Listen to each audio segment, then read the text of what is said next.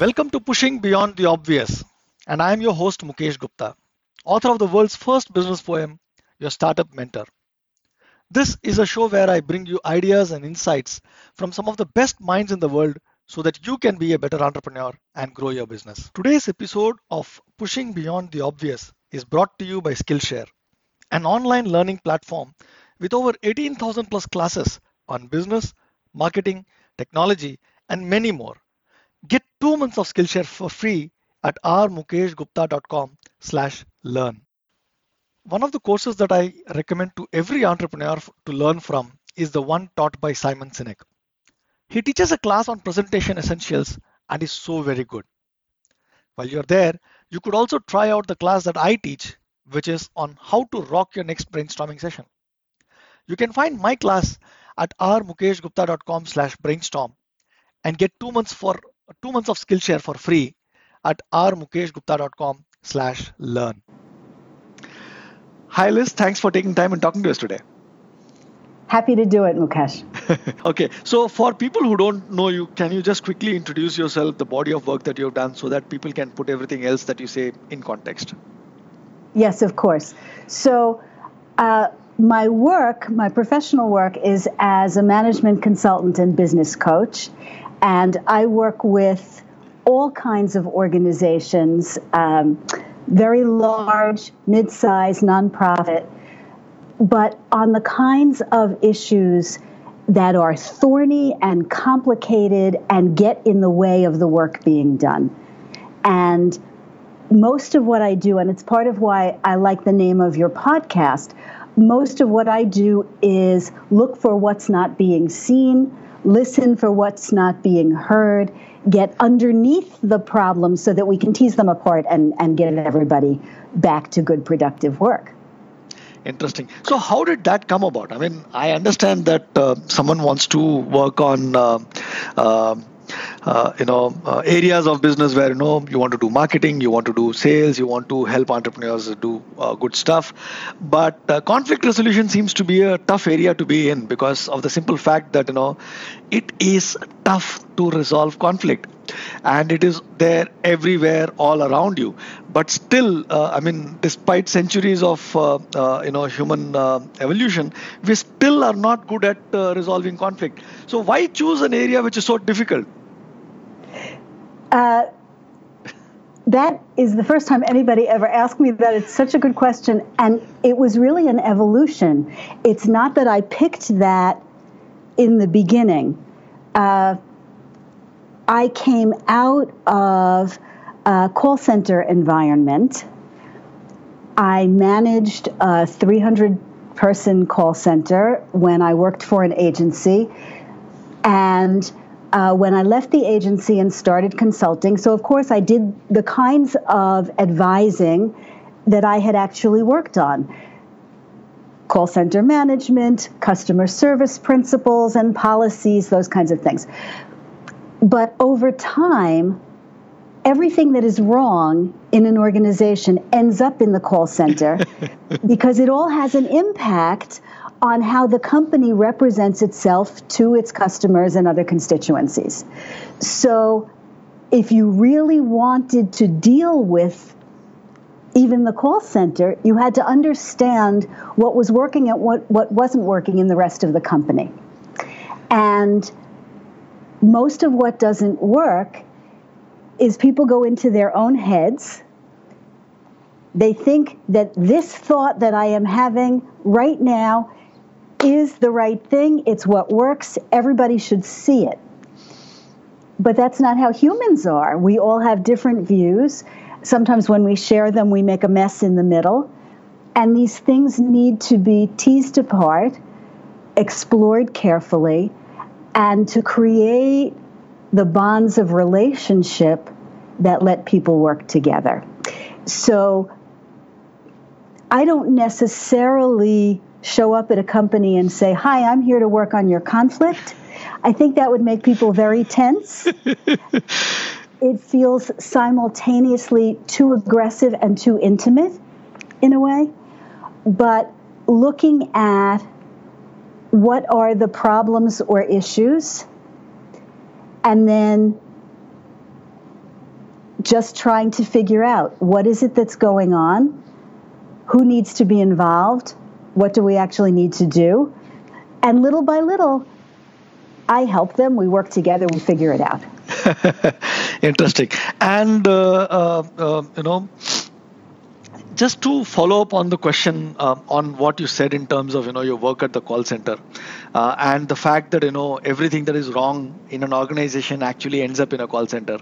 I think that's a great observation and something that every entrepreneur should know. I mean, call center is just a metaphor.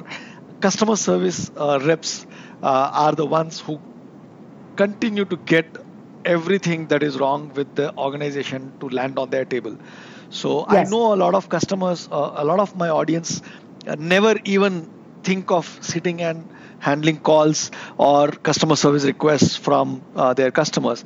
And I Yes. constantly tell them that, if you really want to know what your customers think and feel, and if you really want to understand what areas of your business, if you work on, can have a significant impact on your business, you should actually sit and work on your customer with your customer service team at least once once in 2 weeks, even if it is for just 2 hours or 3 hours. Sit with them, ask them, are there any consistent themes that are occurring? Are there issues that come up repeatedly? And those are probably areas where you can look at identifying either the next product idea or even business model innovation. Everything can happen right from there. Yes, because, so I agree with you 100%. Those are your customers. And if you're not from time to time, and that's taking phone calls, and it's answering emails, and doing chats, and social media, whatever the different ways your customers contact you, if you have any kind of retail operation, or even some of my clients, they're primarily online or call center, but people will show up at the warehouse because they see that the name is on the building. And so people walk in. Any way that humans can get to your business, you need to understand what that is. If you just hear about it, you're hearing the concept that somebody cleaned up for you. True. There is nothing like hearing a truly unhappy or a truly happy customer. It reminds me of one of my experiences. I was working for SAP. I mean, I still work for SAP, but this was about a few years back. I remember 5 years back, I had taken up this new role and was responsible for addressing, being the liaison for the user group, which means that I day in day out work with the customers. And I was at this event, and we had a small stall, about 500 people in the room, and there was this lady who barged in looking for, where is this person? And I said, I'm here. I raised my hand, and she just walked in, and she just started. I mean, she just started yelling, giving names, and for non-stop for 20 minutes. She just went on and on and on and on and on. And the entire hall, you could see that, it is pin drop silence. Everyone stopped doing what they were doing. No one moved. Everyone was looking at that lady and me right there in the middle of a event with 500 people in the room. And 20 minutes, she completely ran out of steam. And I said, I started asking, which company do you represent? What is the problem? And then she started off again, another for 10 to 12 minutes. And I was like, I just didn't interrupt. I just heard her out. And after about 40 minutes of this conversation, one-sided conversation with the entire public listening in, she said, this is the first time someone has actually listened to me complete the entire story that I have to say. Yeah. And today, she is one of the biggest promoters of what we do in her community. She has in fact become the leader of the community of people in her city and has become the leading advocate for my company in that community. And that transformation happened because, and it's not as if, I wanted to listen, it's just that she didn't give me an opportunity to speak at all. But having done that, I think after that, what follows after that, trying to figure out what was wrong and try to address what I could, trying to tell her that, these are certain things which can't be addressed at this level. So that communication actually turned her or flipped her around, and today she's become a great advocate for my company. Yes. So let's look at some of the things that happened in that circumstance. I'm particularly struck by your saying that everyone was quiet, because everybody is afraid. They weren't quiet because they were trying to help you. They were afraid. They were terrified. What's going to happen? So we all have that. But we also have what this woman had, which is the need to be fully heard. And in business, we don't think that way. We think it's supposed to be quick and sound bites and get your point across, and everybody knows just what they want to say, and it's sharp. And then it's done. And that's clearly not true. Even after she relieved herself for 20 minutes, there it was again. And until she got through it and she knew you cared enough to hear it, and you took it, and then you were willing to work with her anyway, and that's part of what we miss in the franticness, the overload of the regular business day. We don't hear each other out. So what people are dealing with is the surface of things and misperceptions of what the other meant. So you see why we're in a mess all the time. It may have taken 40 minutes, but look what you got from it. Now, everything won't be that dramatic, of course, right? Yeah. But knowing what is really true for customers, knowing what is really true for employees if you are the manager, what's really true, not just the little bit they tell you or the little bit you don't even really want to know, but you have to hear this much and then you go back to your papers. No, it's knowing the whole thing so that you can work with what the real truth is. It's very important. And we don't make time for it, and we're afraid of it. Yeah. So in fact, I was just talking to one of my, passengers in an aircraft, and he said something which was very interesting. What he said was that, every one of us lives in a world of our own. Yes. And we believe that, everyone else is also part of the same world. Unfortunately, that's not true. And which is where, you think you're saying something, you're meaning something. The other person is also thinking that they're saying something and meaning something. And you're talking two different languages and you're existing in two different worlds. Yes. And I think that probably becomes the biggest, impediment in interpersonal relationships or working together. And any team that is able to work together despite living in those two different worlds, I think are the teams which do really, really well. So is that understanding right based on your experience as well? So I'm going to agree and I'm going to disagree. And let me give you the disagreement first. If we all lived in the same world, if everybody lived in your head, it would actually be very boring. The whole world would only be what you can think of. So what's fantastic is we do think differently, and we have different perceptions. And you can take any schematic of personality or human nature or whatever you want. So take Myers-Briggs, for example, which is one of the very common ones. I actually like the Keirsey temperament sorter better. It's a sort of similar. Take any of these things. So according to these things, I'm pretty introverted and I think all the time and I kind of live in my head to a great extent. My husband is very different. I mean, he's also kind of introverted, but he's dealing with what's in the real world. This is good. If we were out in the world, I would walk off a cliff. He would grab me back. Perfect.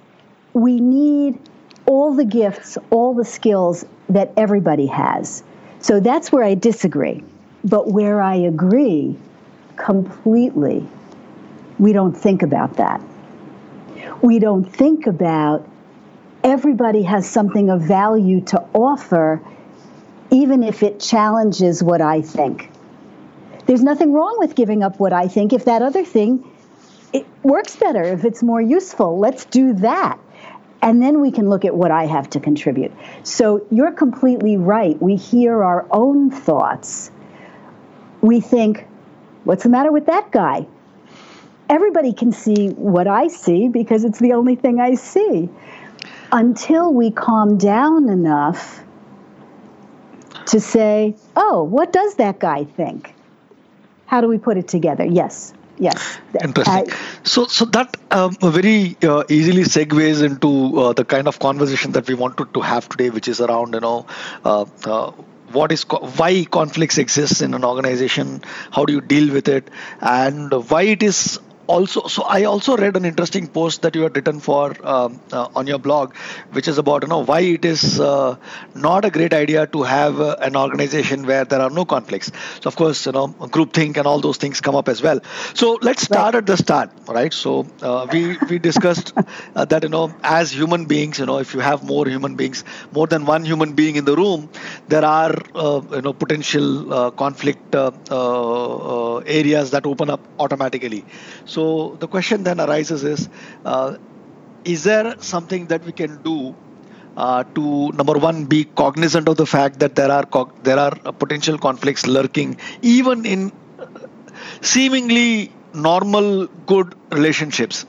So is there something that you have which or a tip or some observation that if I see in someone and I should be, I should probably be aware of that, okay, there seems to be something missing and we are just touching the surface.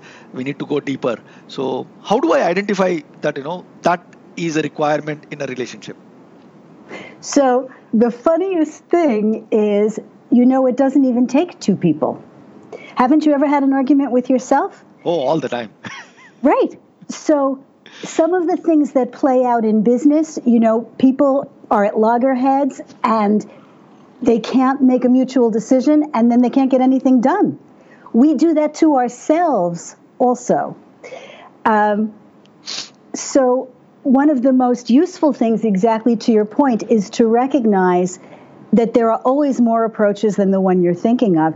And one of the best things you could do anytime, any day that you're with somebody else is just to say, what do you think? And then shut up and listen. And not, what do you think? Oh, yes, you're starting to think something, but here's what I think about what you think.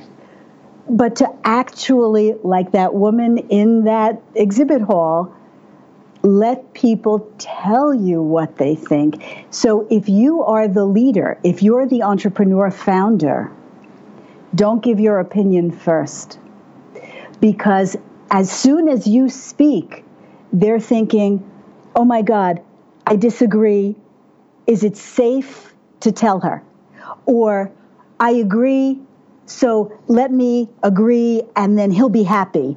They're thinking about how to please you, how not to upset you. They're not thinking their real thought that is, there's a cliff over there. We shouldn't walk off the edge, that kind of thing. So the first thing is, yes, I know other people have other thoughts.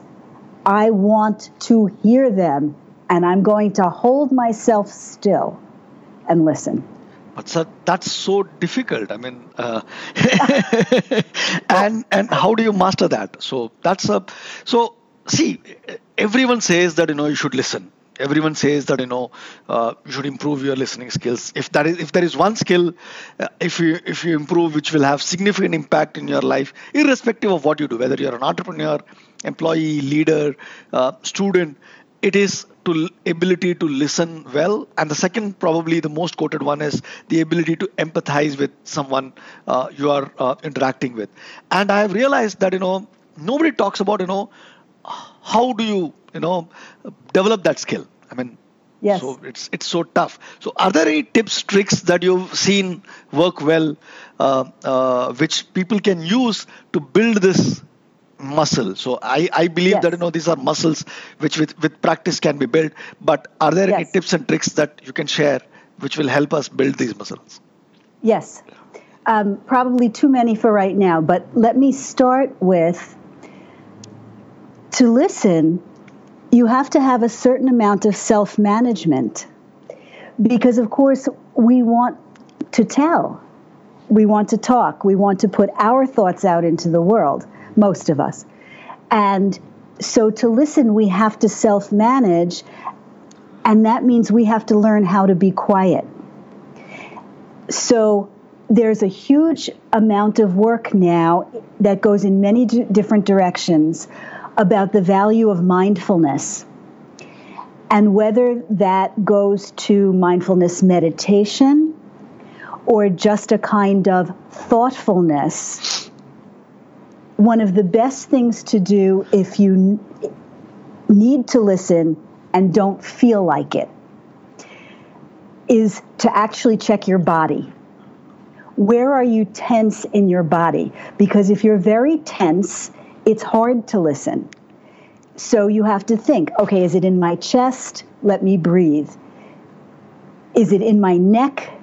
Let me stretch a little, Something that's very, very helpful, strangely helpful, is to have both feet on the floor, even when you're sitting, and to feel I'm connected to the ground in some way, and to relax and compose yourself so that you can be open and receptive. If you're like this, it's very hard to let things in, and it helps to expand. It helps to look at where the source of the sound is coming from. One of the problems with the kind of thing we're doing right this minute is a lot of us, we listen to podcasts or to videos not looking. We're doing something else at the same time. So focus and concentration and attention and being still. And they're so hard. They take real practice. Interesting. So I think some of the points that you talk about makes a lot of sense. I especially like the fact that, having both the feet on the ground. Now that you mention it, I know for a matter of fact that, times when I'm interested in listening to someone, I realize that either I'm standing or I am sitting with both my feet on the ground, both my hands on my knees, and looking at the person that I'm talking to. Those are the times when, number one, I feel like I'm listening to someone, and Yes. the other person also feels that, I'm giving them their full attention. Yes. In olden times, it was a mark of respect to be very still and to have correct posture and all of that. We've lost so much of that. And now we think, I won't call it the cool thing, we're past that, but the necessary thing is to be able to do 12 things at once, which completely ruins almost everything. So the other thing that I wanted to, on the same topic, is, the fact that as entrepreneurs, people feel that, they are all the time busy. There are 10 things to be done, and they don't want to be spending too much time on a certain topic. If they don't want to hear someone vent, and they don't even want to have the opportunity for someone to vent, because they know that there are 10 other things that are piling up. So given that's the reality of life for entrepreneurs, so is there any structure, is there any anything that you can think of which can actually enforce this discipline for entrepreneurs to actually listen to people in their organization that has worked for some of your clients? There are sayings about we'll take the time to fix the mistake or to do it over, but not necessarily the time to make sure we get it right. So I think often if you look back as an entrepreneur in the history of where did things go wrong, and you see where you could have slowed down a little bit, where if you had slept more, if you had driven more carefully, if all the careful things, what are the things that wouldn't have happened? And sometimes you have to be in a rush. Of course, it's perfectly true. But whether you take the 80-20 rule or anything else, if you try to have most of your time in careful attention, and then rush when it's really an emergency. Having said that, that will feel impossible to most people. So I would say 5 minutes. 5 minutes, pick somebody. This is the person today that I'm going to fully listen to. Just pick one thing. You talked about building the muscle strength. That's true for every single thing. So don't worry about your overwhelming life. Take one interaction, and I would say, as important as the business is, I'd say do it at home first. Because, that's where you have to be able to get along no matter what. So start there. They love you anyway, and if you screw up, you'll get more forgiveness. Practice on them. And then tell people, I'm trying to listen more. Help me. I'm going to try. It's hard for me. I have to do these 6 other things. But while we're having this conversation, if you can tell that my mind is wandering, just say, Liz, and I'll realize I'm not paying enough attention. And you bring it right back. So you can have your people help you do the practice that actually helps the business better in the long run. Wow, that's such great advice. And if I may add one other thing to what you just said, is that, pick one person from a different team facing a customer every day. So 5 minutes of time or 10 minutes of time on your calendar every day with someone in a different team every day. And that will give you, number one, not only the ability or the practice to listen, but also give you a sense of what is happening in your organization, in all your customer-facing organizations. Because typically that is where problems start and creep up, right? Whether it is in sales, whether it is service, whether it is marketing. And if you can figure out the problems right at that level, then you can work backwards. So you're doing 2 things at the same time, which is number 1, building your muscle, and number 2, working on the business itself, which also makes sure that, you will ensure that you will take that time and do those 10, 15 minutes or 5 minutes of listening rigorously and consistently. So does that... Yes, I'm going to give you an additional benefit that you get for those 5 minutes. Your employees or your colleagues will come to trust you more and pay more attention to you. Because listening is a gift to other people as much as it is a source of data and reflection for yourself. So then they're more willing to hear your point of view. They will share crucial information that otherwise they might think, oh, he's not listening. Why should I bother? It's a virtuous cycle. It's good for everybody. Yeah. Interesting. 5 minutes. So, yeah. So let's talk about the model that you have. So I know that you have a 5-step process that you use to help organizations resolve conflict. So if I can ask you to maybe quickly take us through those 5 steps, and we can then move and dive deeper into whatever comes next. Okay, so we can talk about the 5 steps, but at any point, just interrupt me, because the truth is we could do it in 3 steps. We could do it in 9 steps. It's the same content all the time. Okay, so, and I'm going to give it to you in a slightly different sequence from the way you think about it. The first thing is the asking of questions and asking the right people, and getting the information that you can't know in your own head, even though you have an opinion about why the conflict is happening. We all go into a situation that we know of as a problem. We already have a view. We have assumptions. We may even have a potential diagnosis. We have a lot of noise in our heads. We have to go outside and ask others and look at data. That's crucial.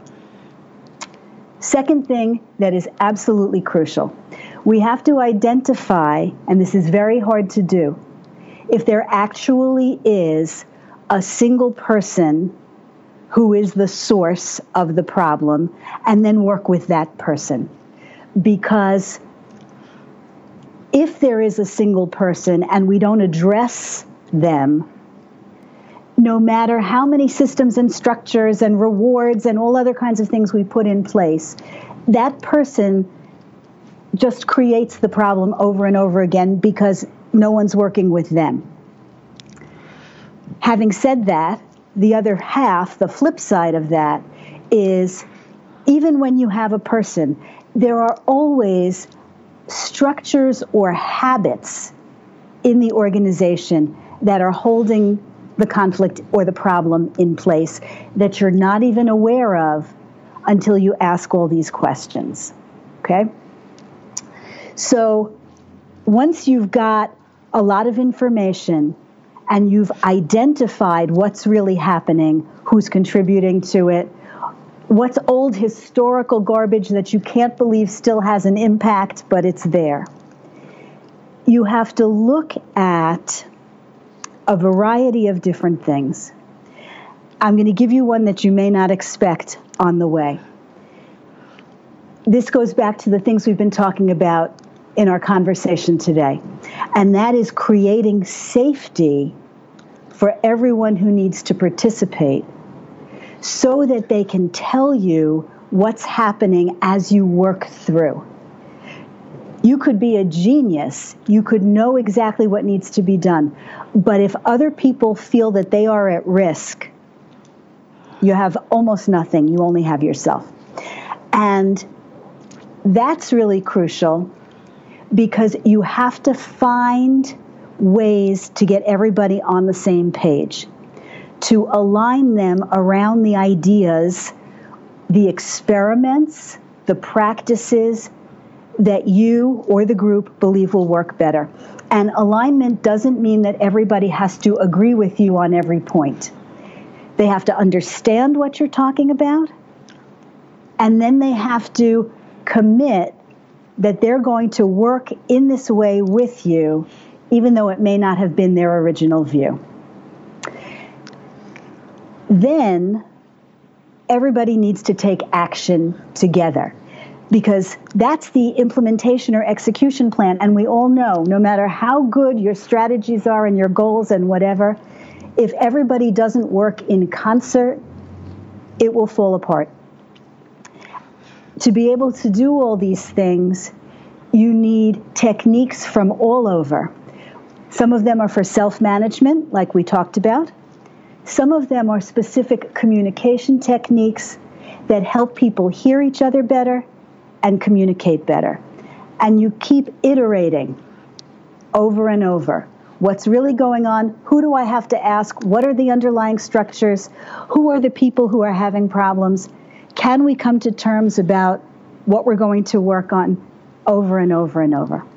Interesting. So, two questions as a follow-up to that. First one is the first thing is that you said how do you have to identify if there is a singular person who's causing the issue. So I know for a matter of fact that everyone in the organization knows who that singular person is, but nobody wants to talk about or nobody wants to point that person out. So in that case, so except the entrepreneur, everyone else knows mostly, and in some cases even the entrepreneurs themselves know. Right? They do often. Yeah. So what would you suggest there? I mean, is it better to weed them out of the organization? Is it better to coach them, talk to them, and figure out what seems to be the problem, why they are the problem makers? So what would be your suggestion in terms of how do you handle that singular person who's creating or who's probably the source at all the conflicts in your organization? So if I'm the entrepreneur, the first thing I have to recognize, this will sound strange, is I'm the problem. Whether it's because I hired that person, or I didn't deal with that person, or I didn't explain something and that person had a false belief, while I'm finally getting ready, I have to look at what is my responsibility in this.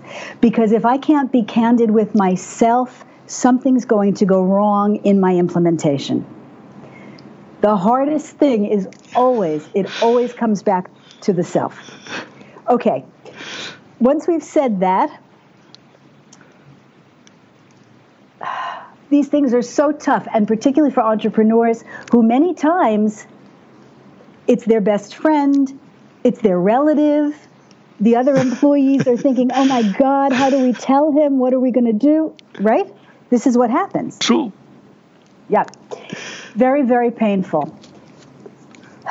Sometimes this other person is a problem because they were a problem from the first day and their behavior was permitted to go unchecked.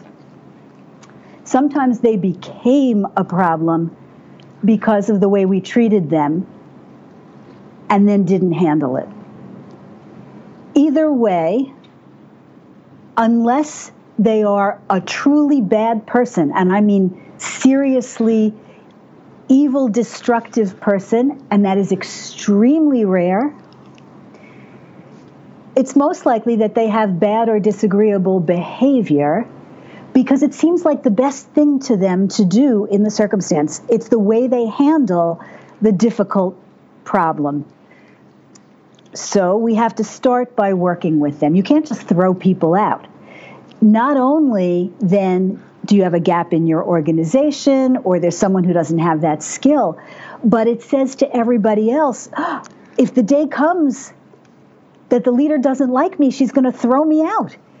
That's terrible for everybody, lack of safety. So the first thing is always to see, can we repair this? This is such tough work. The advantage to it being a business or even a nonprofit organization, when you are paying people, you are paying for their expertise, you are paying for their experience, and you're also paying for their good behavior. And if you can't coach or counsel them into better performance and behavior, it is legitimate to tell them they can't stay in the business. So that is a legitimate course of action. It's not the first one I would take. But the worst is when you start working on somebody who has been a problem and everybody knows is the problem, and you get frustrated and you say, oh, I can't deal with this. Joe, you deal with this person. And suddenly Joe thinks, me? And has to start over and et cetera. The entrepreneur has to be willing at some point to come to terms with a problem in her organization. Very true, very true. If you don't own the problem, then you own the business, so you own everything that comes along with it. Yes, yes. And even when it's huge and you go public and you make a gazillion bucks, if you know there is a problem, you may work on it through other people. But every problem there is yours. I didn't want that kind of problem. That's why I stayed very, very small. Self-management is hard enough. True. So the second point that I wanted to talk about in the entire process, I personally believe that if we take care of these two, the rest is slightly easier, because these two probably are the most trickiest, is around organizational structures and behaviors, organizational habits, I would say. So how does one find out if we have a structure which is either enabling conflicts to arise, or is allowing conflicts to stay as conflicts under the radar? So how do you identify that? And once you identify that, it's easier to address that, but identification theoretically. Yeah, of course. If you can't even identify, there is no way you can solve it. So the first step first, which is to, how do you identify that? Yes. So structures always happen because there was pattern. One time doesn't make a structure. If you think of structures as coral, as stalactites and stalagmites, they build up over time. They are the detritus of culture. They are behaviors over and over. So look for things that have happened repetitively, the things that go wrong multiple times. when people say to you, it's always a problem when, then ask why and how and how and why and what, depending on the circumstance, sometimes it's more how and sometimes it's more why, but get back as far as you can to where did this start. Interesting. So I think once we identify the root cause, as you say, as you know, why a particular problem keeps repeating, I think it's slightly easier to then go back and address those problems. So I'd like to shift the conversation a little bit here and talk about the fact that you talk about the fact that conflict-free environment is also not a great place to be in.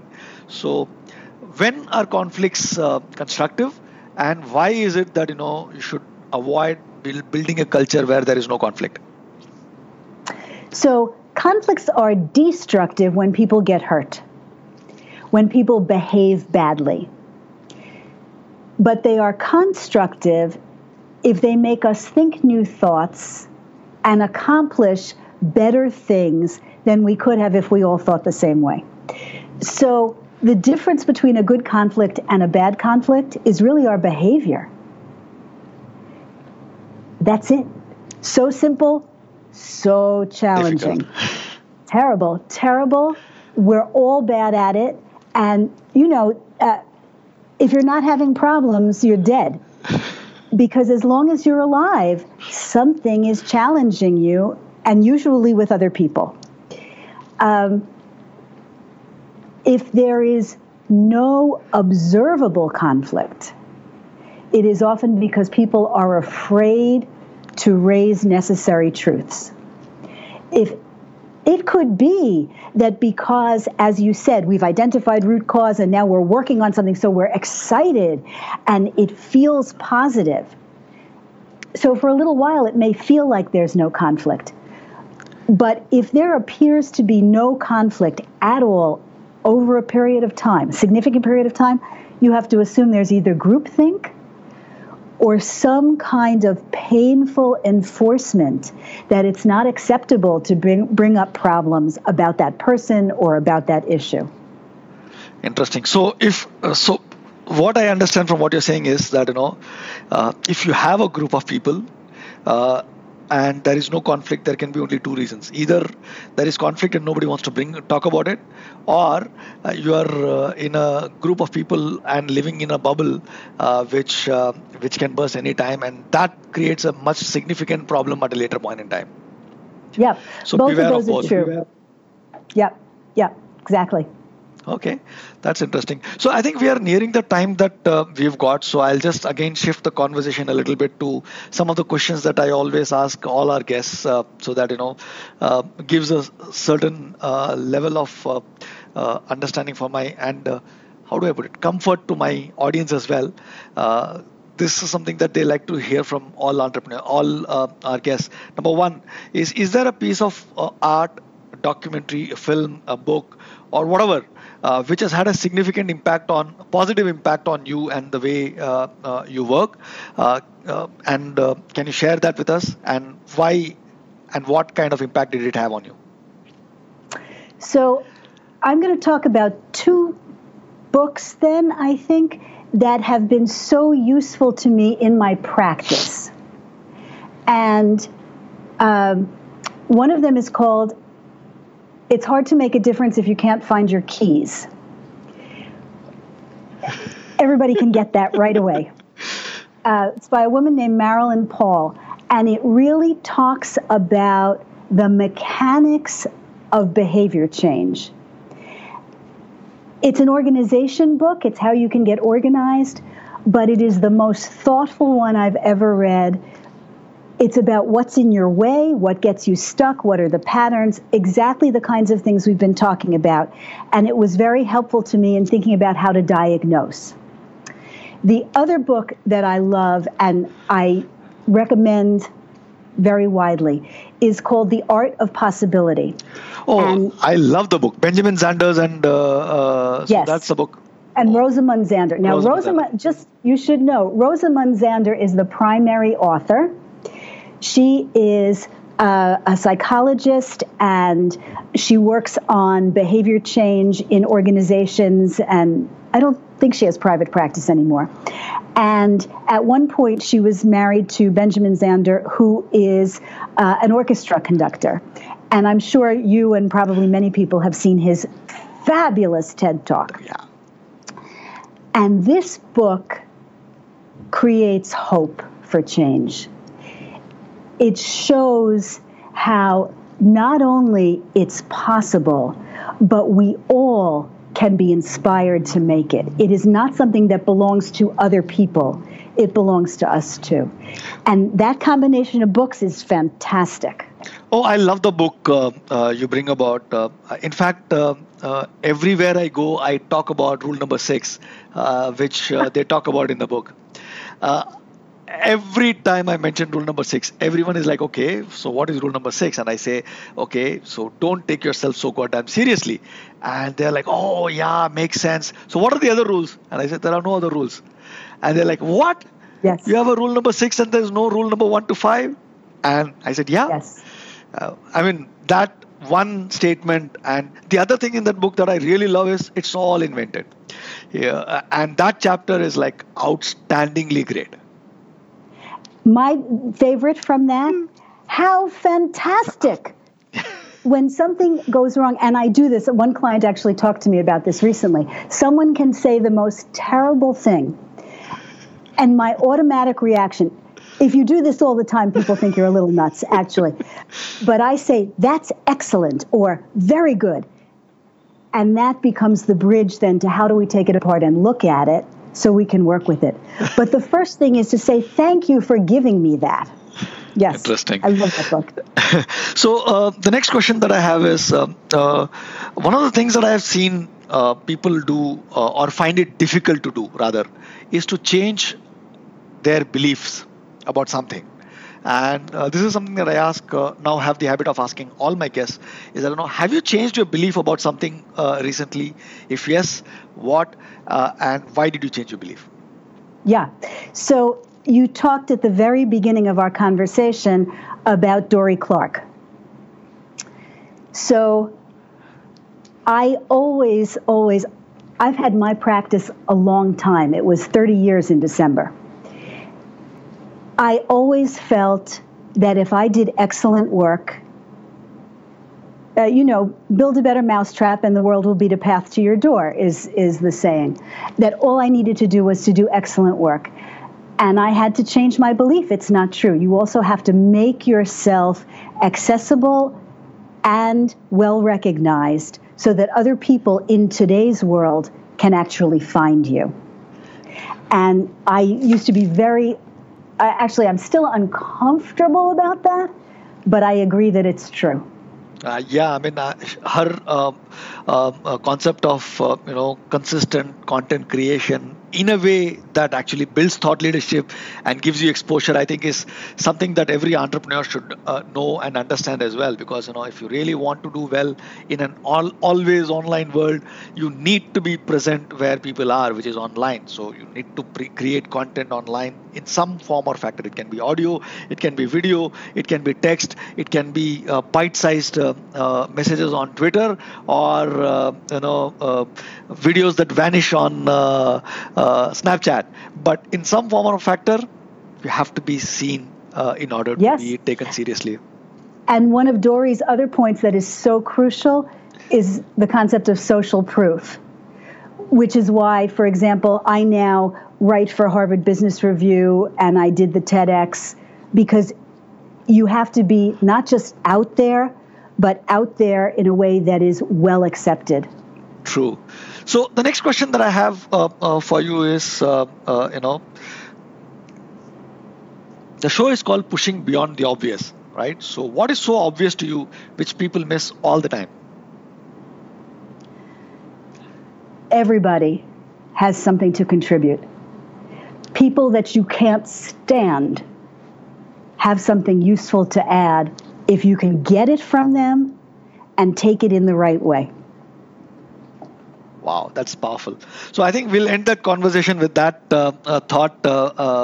a great way to end the conversation. So thanks a lot for taking time and talking to us today. It's been a pleasure, Mukesh. Thank you so much. So where can people find you and the work that you do? So my website is lizkislik.com. That's LIZKISLIK.com. And I'm sure I'll send you links or you'll put them up. I have an ebook that folks can get on the website that is about dealing with the interpersonal parts of conflict. There's a TEDx that people can see if they want more on this. So I'll link all of that up. Yeah. So I'll link all that up in the show notes for sure. Plenty of ways there. So thanks a lot for taking time and talking to us today. Thanks so much, Mukesh. Thank you for listening to this episode of Pushing Beyond the Obvious. If you like the show and would like to support, please head over to iTunes or wherever you are listening to this show and rate us and write a review. Till next time, have fun.